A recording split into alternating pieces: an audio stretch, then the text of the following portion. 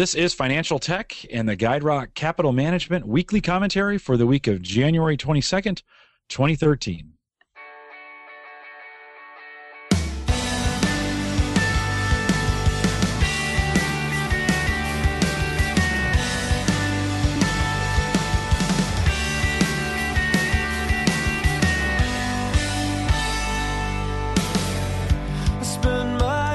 I'm your host, Jim Collison, broadcasting live from the AverageGuy.tv studios here in Bellevue, Nebraska, and we post the show each week, including the written commentary, out at the AverageGuy.tv. This weekly podcast brings you market commentary from Andrew Hunt, CFP and president of Guide Rock Capital Management here in Omaha, Nebraska.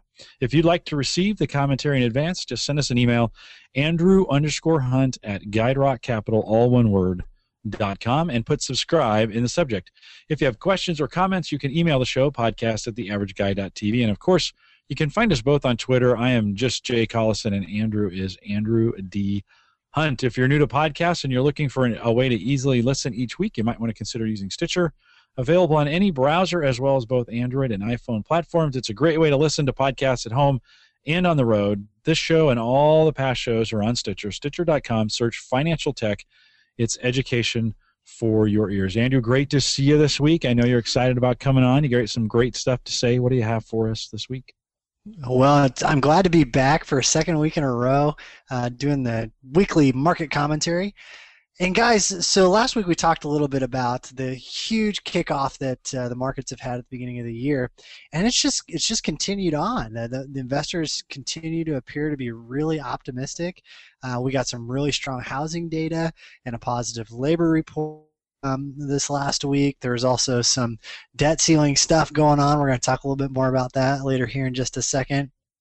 We got some good earnings results for the fourth quarter announcements that came out last week as well. So all that led to 5 year highs for both the S&P 500 and the Dow Jones, which are the two most widely reported indexes out there. The Commerce Department announced that housing starts, which is new construction in the housing industry, climbed by 12.1% in December, and that's an annualized number, which totally exceeded the expectations that were out there, which is always a good thing. They also expect that the housing industry as a whole is going to continue to rebound as we see record low interest rates in the mortgage market. If you haven't heard about low mortgage rates, you must be sleeping under a rock, because there's billboards all over town, TV, radio, you're seeing it everywhere. And so that's really driving a lot of opportunity and productivity in the mortgage market.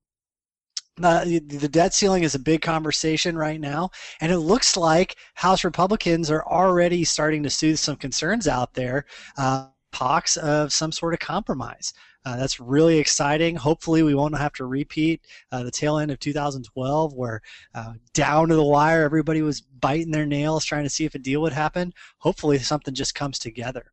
And then we saw some Wall Street banks and several high-profile companies report earnings that beat low expectations. So that's huge, and that really drove the market as well. The transportation sector, which is a really cyclical, sensitive sector in the stock market, that tends to underperform when investors are anticipating a recession, has sent out some positive news. A lot of companies that are reporting in that sector are doing really well. And so Barron's, a widely read industry newspaper, defines a secular bull market as beginning when both the transportation sector and the Dow Jones Industrial Average hit new highs. Now, like I just said earlier, the Dow Jones has hit a new high. The transportation sector is still 4% below its previous high, which was back in October of 2007. So the question is are we headed toward a bull market? Only time will tell. We'll keep watching, and if you stay tuned, we'll stay on top of it, and we'll let you know what we're seeing out there. There's also a lot of discussion right now about three terms that I think I would really be good to define: the deficit, the debt, and the debt ceiling. You're watching 6 o'clock news. These things are coming across all the time. These terms are being thrown around like crazy, but do we really know what it means? So I thought I'd take just a minute here and define deficit, debt, and debt ceiling. The deficit is America's annual spending shortfall. any year the government spending exceeds its revenue, which is taxes, right? Any year spending exceeds taxes, it has a deficit. So just like in your house, when you spend more than you make, you're in the red. So the government works the same way. We just call it a deficit. Keynesian economics has this really interesting concept where a government can run a deficit and stimulate the economy. Now, there's two schools of thought. Some people disagree with that. Other people agree with it. But that's kind of where we're at right now. The current administration believes in Keynesian economics, and that's why we're currently in a deficit.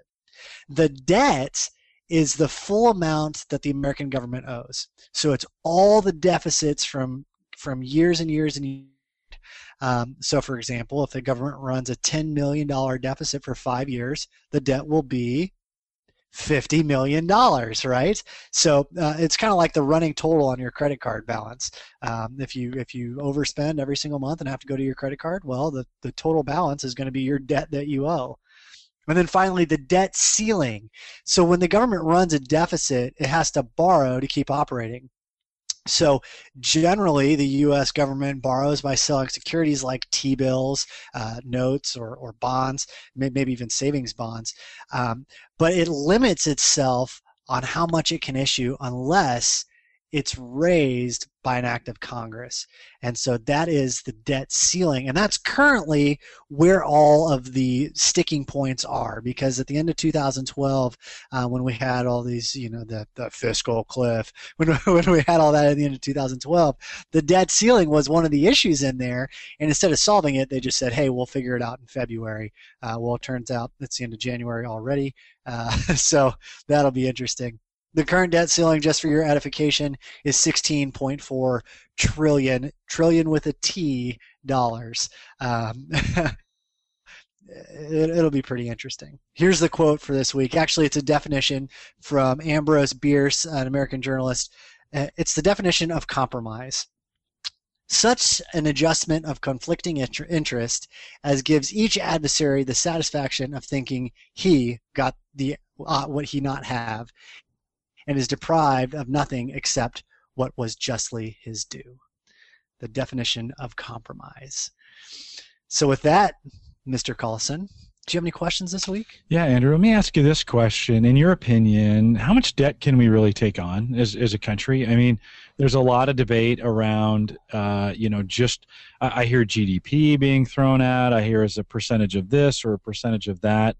Is there a magic number out there when we look at just how much debt we have that we can take on safely and still kind of, not default? That's a great question, Jim. I think it's real similar to, I always try and relate everything. I am a certified financial planner for individuals, not governments. So I try and relate everything to individuals. And, I think it's real similar to when you think about your household. There's a certain optimal point of borrowing that, you're using debt as a tool as opposed to debt as a burden. And, at that point is typically where the debt costs you more than it's worth. So I think it's not too dissimilar in our government. I think that we're probably there in terms of how much debt we should take on. How much debt could we take on? Well, that there is the question, right? They can keep printing checks and printing bills as long as until the cows come home. But right now that number, that $16 trillion number, there's some crazy statistics out there about how much that applies to every man, woman, and child in America. And I think it's like every household is about $40,000. In debt that's allocated to households, and to me that seems about right. That seems a little much. And hey, listen, when you run a budget, you can only have two issues, right? You can either have a spending problem, or you can have an income problem. And in this country, I think we have both. I am a conservative, but hey, there's issues that have to be dealt with. Very good. As I look at 16 trillion, and it's interesting. They said they'll come back in February, and of course the inauguration was just earlier this week. We're recording this on a Tuesday, and that was Sunday, with it being celebrated on Monday. I think they kind of knew. Maybe they weren't. It seems kind of silly. That was going to be January is going to be a busy month. are they really going to get to it? If we get to February and nothing gets done, are we in the same position we were in December? Yeah, I mean, I think if we continue to not make any decisions, we're going to see a really similar market to what we saw at the end of December, where we'll see a big dive, and it could be really interesting to watch this unfold. We're in a very tumultuous time for politics, and I think it's interesting to watch.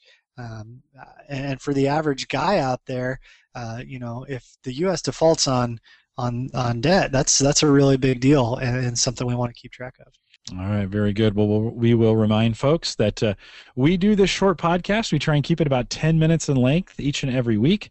And, of course, Andrew is our specialist over at Guide Rock Capital and provides us this weekly commentary each week, and you can consume it out here at theaverageguy.tv. Andrew, how do folks find you out there on your blog?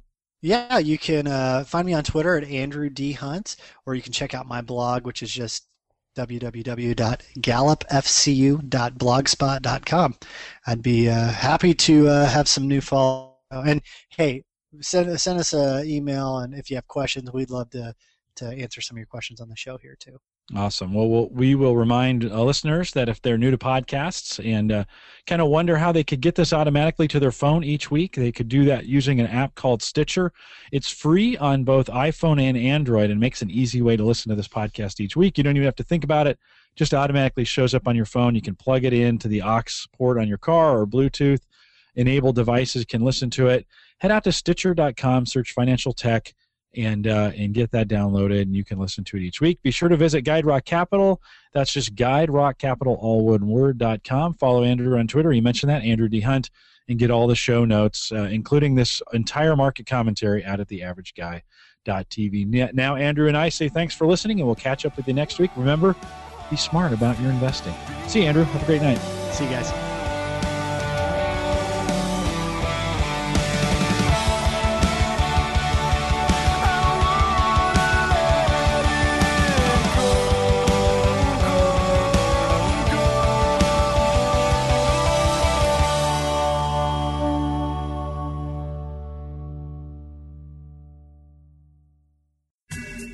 Guide Rock Capital Management, Inc., or Guide Rock, is a registered investment advisor that is registered with the state of Nebraska and located in Omaha, Nebraska.